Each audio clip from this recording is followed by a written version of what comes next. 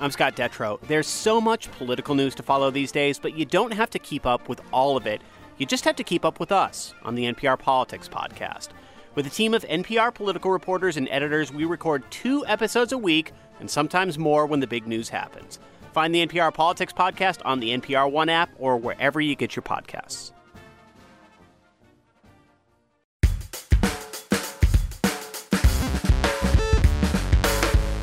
Hey, y'all. From NPR, I'm Sam Sanders. It's been a minute. It's Tuesday, which means it's time for a deep dive. Today, I am talking with an author who just released a book that is very political, even though he didn't mean for it to be that way. Daniel Alarcon is the author. His new book is called The King is Always Above the People. It's a collection of 10 short stories, all fiction, and it's kind of required reading for this political moment that we find ourselves in right now. The stories talk about the Latino experience, the immigrant experience, and mostly just what it means to move, to leave one place for somewhere else. At a time when there's a lot of political chatter about things like building a wall or whether we let certain people stay in America, this book by Alarcon and these stories of fiction, they really get at some of the truths in what it means to be an immigrant today. So Alarcon himself has bounced around. He's Peruvian, but he immigrated to Birmingham, Alabama at the age of 3. He moved back to Peru, and then he moved to Iowa to study writing. He now lives in New York City. And Alarcon does not just write. He is a radio guy as well. He hosts an NPR podcast called Radio Ambulante. All right, there's a lot in this chat. It's kind of heavy, but I think it is worthwhile. This chat in this book, it changed the way I think about what it means to be an immigrant. And I think it might do the same for you. Here's me talking with Daniel Alarcon. Enjoy.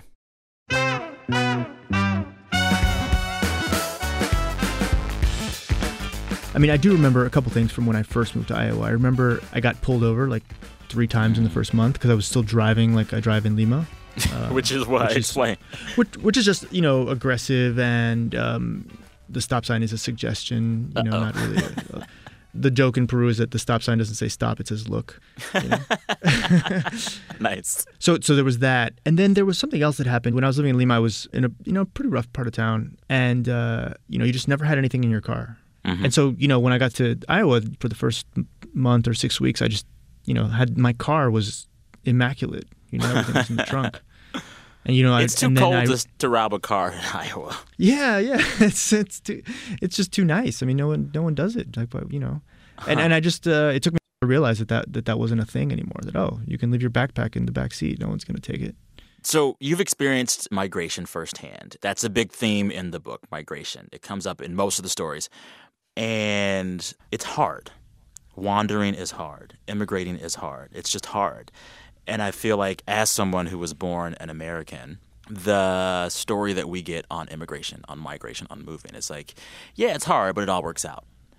Mm. And so many of your stories about movement in this book kind of point to the hardness of it and how it might not actually be happily ever after.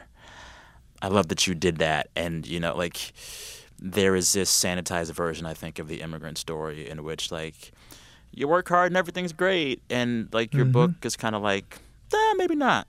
Maybe not. Maybe not, yeah. I mean, I think that's true. I think if it were that easy, then maybe we wouldn't be having some of the conversations we're having, I think. Which conversations? I mean, that if every immigrant arrived and had this kind of speed bump free assimilation into the sanitized and idealized version of the American dream, then it wouldn't be quite so controversial to say I support the Dreamers, or something like that. I don't know. I think that reinvention is hard. Even if you're moving within borders. I mean, let's be honest. Americans move for work all the time, and that I think everyone who's moved to a different city for a job and tried to find their place socially and culturally in a new place can attest to that's a challenge. Yeah. That's not necessarily easy. I got to find the new apartment. I got to find the new friends. Now do that in a totally different language, in a totally different city, without a safety net, without anyone to call. Plus you've got to everything you earn, you've got to send half of it back home to support your family that couldn't make it. I mean, just put it in perspective, people.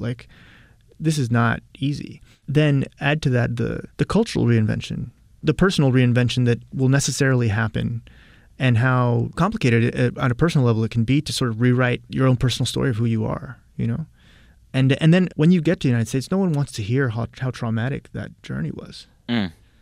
But we know, because many intrepid journalists have covered it, and many people have spoken out about their own experiences. Yeah. It's tremendously hard. It's treacherous. It's dangerous. The stats are outrageous. Of like people who don't make it, and women who get assaulted, and people who get robbed, and we hear it all the time, but it just doesn't process. And once you get here, you're supposed to suddenly be... You're supposed to be a dreamer. You're supposed to be like an example of like perfect citizenhood. Right. You're supposed to be like more American than like apple pie. Exactly. Did you feel those pressures? No. My story is one of great privilege. My story is one of my parents came to, they won scholarships to go to Johns Hopkins. They came and studied. They went back to Peru, and then one of my my parents' classmates ended up at UAB in Birmingham and recruited them to come, and they thought about it for like 7 years. They're like, where's Alabama again? And then they were like, you know what, let's do it, not for us, but for the opportunities that it'll give our children. And then that's what they did. That's a common immigrant story as well. It's not the same as the story that I was describing of undocumented minor crossing from Honduras or El Salvador or whatever. Did you feel the same kind of pressure, though, to be uber American? I didn't feel the pressure, but I was and am very American. It didn't feel like pressure. It felt like I had a really nice childhood. I had really good friends. I had a sense of there was space for me. One of the things that I never thought about in terms of immigrating somewhere while reading your book, the questions and expectations of the people you leave behind. I think so much of what we hear about moving somewhere is the new life you build once you get there. But there's so much in this book about what the people you leave behind expect from you. Yeah. Your challenge is not just to build a new life for yourself in this place you end up. It is to make sure your parents are happy with what you become in that place. And it seems like it's a lot of pressure. And like, your characters never really make their families completely happy. Do you think that's usually the case? Yeah, I have a good friend. When I after college, one of my first jobs was a public school teacher, and I became really good friends with the Spanish teacher who was named Carlos, who was Colombian. He came to the United States, and he told me, he was like, like when I go back to Colombia, like my family members ask me, like if they're gonna buy a car, like they want my opinion. If they're trying to like figure out where to send like their kid to school, like, grade school, they ask my opinion. They want my opinion on everything. And suddenly, just by virtue of living in the United States, I've been afforded this expert status that I have no business having, This guy was a Spanish teacher at a public school in New York City. Like, why would he have any special expertise about what kind of car you should buy? Yeah. But there was just this respect given to him by virtue of just living in New York. It's almost like you owe people their dreams, Yeah. They have a dream, and you owe that to them to do it. And I remember my father used to live in Atlanta for a while, and he had a very successful career as a psychiatrist at UAB and later at Emory, all of which was all fine and good. And then a couple of times, being in Atlanta, he was asked to come in and talk about some aspect of mental health on CNN in Spanish, which is based in Atlanta. And, in TV, this is based on, they want to hear you talk, but it's also on like who's available and who lives in Atlanta, and my dad has done a number of things that are incredibly impressive and written books and do things, been a great teacher and a great professional in any number of ways. It wasn't until he was on CNN in Spanish, for like 4 minutes talking about whatever, that people back home were like, oh my God, he made it, Yeah, he's finally arrived. He's finally arrived. And it's like, at that point, he's been arrived. Yeah. But it's like, what is it about what you do that could be explained to people back home? Yeah. There's a story in the collection called The Provincials. Oh yeah. It's a father and a son. They go back to the father's hometown to sort of dispose of some property, and they run into the father's sort of old friends. This happened to me. I was in the town called Mollendo, and I was paraded around the plaza. This is Renato's son. And everyone's like, oh, your father was so smart. Your father was so brilliant, and the sense was one both of pride and then a little bit of tension there too. Yeah. I feel like there are characters in this book. They expect so much from that new place they go to, and that place underwhelms, or their family expects so much of them once they go to this new place and they underwhelm their family, or we expect a certain magic in the place we end up and that underwhelms us. Like, it just underlined for me this kind of theme, like, don't expect life or people to be awesome or fair. Don't expect it to be great. Like, sometimes things are just adequate or less than adequate, and that's the way it's going to be. Were you trying to put that message out in the world with this book? No, I was just trying to write a book that wasn't boring, you know. Okay. And if everything works out in a story, then it isn't that interesting. Might sell more, but I think it's fundamentally not interesting. I'm more interested in how things don't work out. I think it makes for a better story. I think there's a sort of the version of immigration where everything works out and it's like a beautiful story and like American triumph. And, you know, I've been seeing on TV a lot these, I think it's Negra Modelos, these like beer commercials where it's like, you know, so-and-so worked really hard and, you know, his parents were this and now, you know, he drinks this beer in a big house, you know. And that's a fine story. It's true often, but it's not always true. Yeah. And, you know, the perils of reinvention and the perils of adjusting and the perils of dreaming big are that you can also be disappointed big. Are you disappointed? No, I'm so lucky. I can't even fathom my good fortune. So then how do you get in the head of these disappointing and disappointed people for your books? Well, because I really like to listen to people and people tell me stories. I mean, there's something that I have from when I was a kid and from the point at which, you know, Peru went through a terrible period when I was growing up safe and sound in Hoover, Alabama. And I've carried this with me ever since, this kind of survivor's guilt, this kind of sense of like, I got so lucky and there was no reason or justification or explanation for it. My parents left in 1980, the year the war started in earnest, and we did not know that was happening. It was an accident. Yeah. And meanwhile, what was my childhood, which was, you know, a kind of typical American suburban childhood. Meanwhile, in Lima and in Arequipa and the different towns around Peru, the economy was collapsing. You know, there were car bombs and power outages and kidnappings and political assassinations and tumult. You know, it was just this sense that I had of survivor's guilt. It's always I've always been interested in other people's stories. I think my story is probably kind of boring. And I'm interested in other people who have more interesting stories to tell than I do. And that's what I've sort of dedicated my professional life to doing, either in fiction or nonfiction. Yeah. Do you still feel survivor's guilt? I think maybe guilt is the wrong word now. Okay. I don't think guilt is often such a useful emotion. Survivor's empathy maybe would be. Okay. Maybe let me rebrand it as that, if you'll allow me. Yeah. But yeah. I mean, I still sort of feel a connection.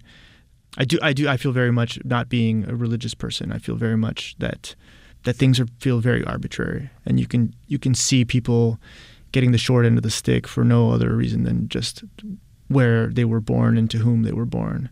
And I don't feel like you can be a sensitive person and not be in awe of how arbitrary things are, and be in my position and not be in awe of your own good fortune, and then try to work hard to earn it. Yeah. All right, time for a quick break. When we come back, what it means to be an immigrant today. BRB.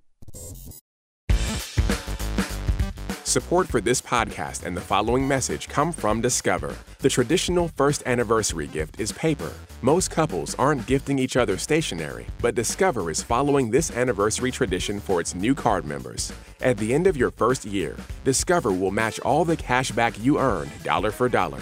No caps and no catch. That's a paper anniversary gift in the form of a cashback bonus. Learn more at discover.com/match. Cashback match offer only for new card members. Limitations apply.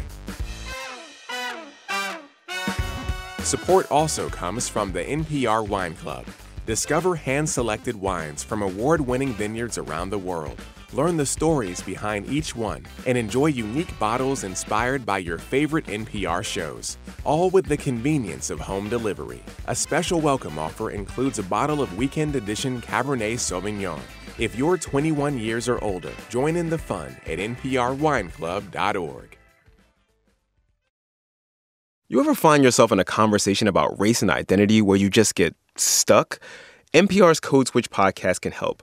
I'm Gene Demby. Code Switch is a podcast that helps us understand how race and identity crash into everything else in our lives, including how a diverse and creative generation of writers and actors is forging new paths. Find Code Switch on the NPR One app and wherever you listen to podcasts. I was thinking today about your book. Like, it is a meditation on lots of things, but very much so a meditation kind of on manhood and what it means to be a man. And I came away with this thought kind of like, it's a manly book, but it's also a mannish book. It is a book that has men that I won't say are behaving badly. You can say that. They aren't living up to the better moral angels of their nature. What were you trying to say about masculinity and manhood with this book? Well, we have, and we should, and we do have sort of a code of what we believe is the way, sort of the ways people should act, and the ways people, men should act, and the way men should act towards women, and the way men should behave in families. And we rightfully have these codes, which, as we've been seeing in the news, are have been violated in egregious ways by powerful, despicable men all the time. I'm not trying to write a perfect world, because that world doesn't exist. I'm trying to write, a version of the world as I see it. Yeah. And so, I think I can think about a lot of these characters who are Nelson in The Provincials, for example, is a kind of loutish and immature, and just lies. He lies. Yeah. But he's also, entertaining and smart and trying to figure out who he is in relationship to his brother and the country where he is now stuck and where he wishes he weren't. And, he, like a lot of people, wishes he were someone else and is trying that on. And in the course of trying that on is, lying a fair amount. But, people do that. And it feels like some of the pressure he's under is pressure that is unique to people from families where migration is a theme. Like, he has not left the home country. His brother has. That sets up, some conflict for him. And some of what informs how he thinks of whether or not he's a man is informed by whether or not he got to leave or stay. Like, how much is movement wrapped up in manhood for you and migration? Well, in the case of Nelson, it's he can't fathom that this is actually his life. He knows it is because it surrounds him and it's his day to day, but he thinks his life is about to begin somewhere else. He thinks that things are going to change, and that his actual life, this is all before the curtain is raised, and he's in danger of reaching a point where he's like, oh, this was the show. Whoops. And I think that that's a real slippery place to be in. And it's a process of being, of postponing actualization, of postponing big decisions. Yeah. And it's something he's doing to himself. I want to be clear. It's something he's doing to himself. Not everybody in his position would respond this way. But there's a certain immaturity and a certain entitlement that he believes in, maybe he's not even aware of it, that is leading him into this state of spinning his wheels, almost like a professional stasis, professional and emotional stasis. Yeah. One of the things you do in this book is you never, ever say exactly the location of these stories. Yeah. So I always want sort of the widest lane possible in which to play. And I think very much of writing fiction as a recreational activity for me. It's something that I have fun doing, and if I'm not having fun doing it, then I don't really see the point. It's challenging and it's hard, but the satisfaction you get from having done it is worth it, And by not saying where stories take place, and by not pointing out, landmarks and countries and cities and places you can find on the map, I just feel like I have a broader canvas and fewer restrictions, And the times that I do mention specific places, they're almost designed to make it weirder, like the story Abraham Lincoln has been shot, when I mentioned Chicago and these kind of hipster parties and Abraham Lincoln hanging out at these parties. Like, yeah, that was weird. It's supposed to be disorienting. It's supposed to be like, so, like, what? What? Well, that whole story, like that. I was like, what? Like, I didn't know what decade is it in? Yeah, that's precisely what I wanted. I wanted it to be weird. What would it be like to see Abraham Lincoln at a party with his boyfriend? And what if Abraham with his boyfriend? Yeah. What would it? What would a tender moment between Abraham Lincoln and his lover look like? And how would his lover respond? A decade or two later to the news of his of his assassination, and how would that play out in a historical mashup America if the Civil War were happening right now. Yeah, it was a lot. It's a lot. But I can tell you that was one of the stories that I had the most fun writing, precisely because it was a lot. Yeah. Yeah. One of the things that I felt like, even in spite of not really knowing exactly where these locations were in the book, for the most part, the majority of them, save for some stuff in the Lincoln story, it all felt like it was set in a, how do I say it, Latino diaspora. Mm-hmm. Like countries and places where people would come from and be in America and be considered Latino. Like it felt very steeped in that. Is that what you were going for? Yeah, I mean, I think that's just where my obsessions are and where my identity is, and that's sort of how the stories came out. I don't think that I set out to write a Latino diaspora book, but you do that anyway by accident. Inevitably, every book is a reflection of who you are. Yeah. How do you think you fit into the Latino diaspora? What is your place in it? I have a lot of affection for the word Latino, even though I recognize that it's a pretty arbitrary construction. Oh, yeah. I believe in it, even as I realize that it's essentially an empty vessel that we can fill with whatever we want. So I think with Radio Ambulante, with my show, one of the things that we try to do is sort of interrogate where, all the places that Latinos come from and draw connections to here. We tell stories from everywhere Spanish is spoken. We sort of think of Spanish as one of the defining features of Latino, even if not all of our audience has Spanish as their first language. Are you conceptualizing what it means to be part of a Latino diaspora differently in this political climate we're in right now, in which, in some ways, this community is under more scrutiny than before? Yeah, and I would say that I don't think that I'm the one who conceptualized it differently. I think that, when the president launches his campaign by saying that Mexicans are rapists and drug dealers, it's like that conceptual work was done. We know that we've seen it, the kind of emboldening of hate speech that's happened in the last year. And so what are you supposed to do as a Peruvian? You're supposed to be like, when someone says, go back to your country, you're supposed to say, well, oh, wait, no, I'm Peruvian, I'm not Mexican. I just want to clarify that. No, you can't do that. Now we've all been placed in the same category. And that's just the way it is. And that's not something that I did or that, Mexican activists did, and that's not, or Chicano activists did. That's not something the Dreamers did. That's something that was done at the very top from the very beginning of that campaign. And so, yeah, inevitably, I think Radio Ambulante has a role in sort of unpacking that. We've tried to do that. We try to draw connections all the time and tell stories that our audience will find entertaining and illuminating about different aspects of Latino and Latin American culture. But, inevitably there's a political context in which we're doing. And, every time NPR, tweets out one of our headlines in Spanish, there's always,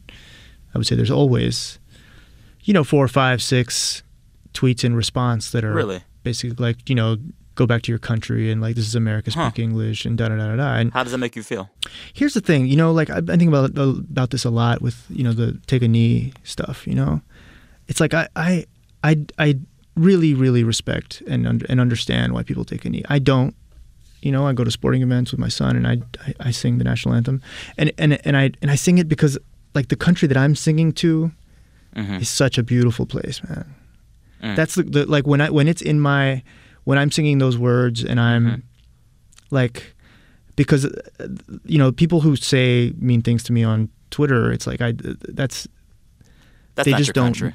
That's not my country, and that's not who they don't really know who they're talking to. They don't really know what's in my heart, so can't really get offended by that, and but I really, really have a bond with this country that I think might surprise some of those people who are tweeting like go back home or go to your country or whatever they might tweet at me or at Radio Ambulante, And I should also say, like, I've been thinking about this a lot. No one loves this country like immigrants do. Like Explain. the patriotism that I feel, the patriotism that my parents feel, it's a very special thing. If you're born in a country, then that's it. You're born there. Of course you love it. You're born there. If you choose it, and in a sense, if you feel like it chooses you, it's just a totally different thing. You think America chose you? Yeah, certainly. Yeah, certainly. You know, I have been talking with comics a lot recently on the show about how they are changing the way they do their work in light of the current political climate. And some of them have had some really thoughtful ways about using comedy and satire to unite communities that might see no reason to unite and to kind of try to talk to the entire country. What do you think writers and fiction writers, how has the current political climate changed their role, their work, what they should be trying to do, or has it not?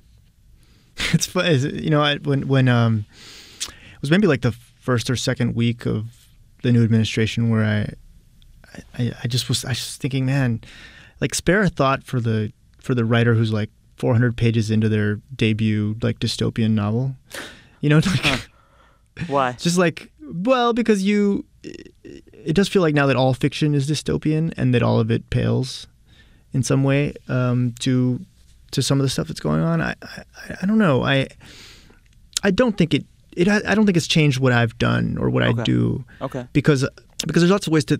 I don't think of my art or my writing as having a political purpose. I think maybe comics might think of it differently. I think that I write to entertain myself. I write to figure out what I think about something.